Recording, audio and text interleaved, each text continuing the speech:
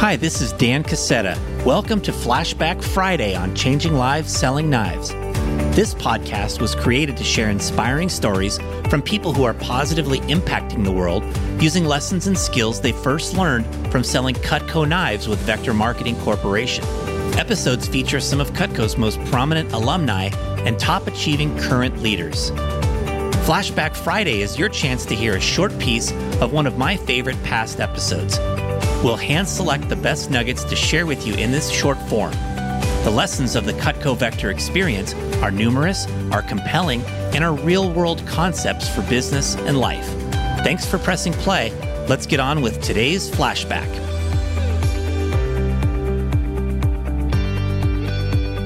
Today we are flashing back to episode number 38 with financial whiz Rachel Richards.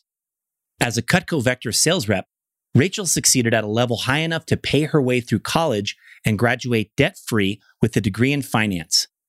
Later, she got into real estate investing, and by age 27, she and her husband developed a portfolio generating a 5-digit monthly income, which is continuing to increase now. This has enabled Rachel to retire from her formal work and pursue her passion of teaching others about financial independence. In this short snippet, Rachel shares specific financial tips for young people, including standing out when you're young, how she graduated debt-free, the importance of a strong why, some basics of money management, and the value of starting to invest at as young of an age as possible. This is an important primer on how to reach financial independence at an early age in life. Have you tried out Brain Fuel yet? If so, I want to hear what you think of it.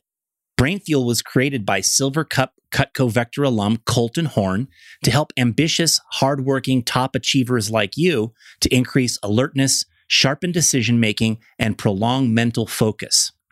Brain Fuel is spelled uniquely because it is unique. It's BREINFUEL. Go to brainfuel.com to check it out, and if you use the code CLSK when you check out, you'll get 35% off your first order. You can see all our sponsors at changinglivespodcast.com/deals. Enjoy this flashback segment from Rachel Richards, and be sure to revisit the full episode, number 38. Also, be on the lookout for a brand new episode featuring Rachel that's coming soon. Tell me more about some of the experiences and lessons that you've had during your time with Cutco. I think one of the things I learned when I was a college student, I learned the importance of standing out as a college student, because a bachelor's degree, everyone has one these days. So it used to be, your friends, your family would tell you, go get a bachelor's degree. You're going to get a really good, secure, high-paying job. But that's just not the case anymore. Times have changed. You need a lot more than that now. You need to set yourself apart on an even higher level. So one of the reasons I was so grateful for Cutco is because I had that experience with selling and interviewing and training representatives. And I really stood out from my peers. I had 5 job offers before I even graduated from college. So you went to college for 3 years. You graduated in 3 years as a 20-year-old, and you graduated debt-free. What were some of the keys to making that happen? I would say there's 2 main things that enabled me to do that. Number one, I started working towards this in high school. This was a goal that I had early on. So during high school, I tried to be as impressive as I could possibly be in all areas: sports, academics, extracurriculars, because I knew it would help me get college scholarships. And I also took as many AP classes as possible so that I had credits going in. So I went to Center College. It's a private liberal arts school, and it cost about $40,000 a year when I went there. Because of my AP classes, I went in as a second semester freshman, and I also earned scholarships that covered about $30,000 of tuition. So that was like 75% of the cost. So I only had to make up the other $10,000. So that's the first thing. Number 2 is that I found a high-paying job selling Cutco knives. Like I said, when I graduated high school, I was discouraged, scared, because I had no idea how I was going to pay for college tuition. I thought about my normal job. I worked at American Eagle in high school, and I was making $200 every paycheck. And I was just doing the math, and it wasn't going to cut it no matter how many hours I put in. So that's why finding Cutco was so brilliant for me. because I could control my earnings level. And it was the first time I'd been exposed to a job where the harder you work, the more you get paid. And I was just so excited because I knew that I could outwork anybody and I could work hard enough to make that 10 grand. So that was also key for me. Why do you feel like you were so motivated as a young person to actually make that happen? It's all about your why, your motivation. I had this enormous why, and I didn't want to graduate with debt. Based on what I learned, people often took decades to pay off their student loans. It makes it really hard to save money, especially if you're not making a lot of money after college. So it was almost like this fear that I had. And I was like, I'm going to do whatever it takes to graduate without debt. And that's why I was able to sell so much Cutco, is because I focused on that goal every single day. And that's what motivated me. Yeah, that's great. That's great. You speak to young people regularly. I know you're speaking at an event later on this year where you're going to be teaching young people about this. And what advice would you have if a young person says, well, how do I start? What are the steps? Like, give me the insights on how I can be like you in the coming years. What advice would you give? Yes. The first step is master the basics. Master the basics of money management. Budgeting, savings, debt payoff, investing. If someone wants to make a big step in the right direction today, I would say start with credit card debt. If you have credit card debt, that is absolutely the biggest thing hurting you right now. So if you want to take a step in the right direction, start paying that off as aggressively as possible. There are a lot of debt payoff strategies out there. I talk about it in my book. There's also Dave Ramsey's snowball method, but I'll let you in on a little secret. The best strategy is the one that works for you. So come up with a plan, get aggressive, and get out of credit card debt first and foremost. Another tip that people can take into account when it comes to budgeting, a lot of us focus on how do I cut my expenses? How do I decrease my expenses and cut back?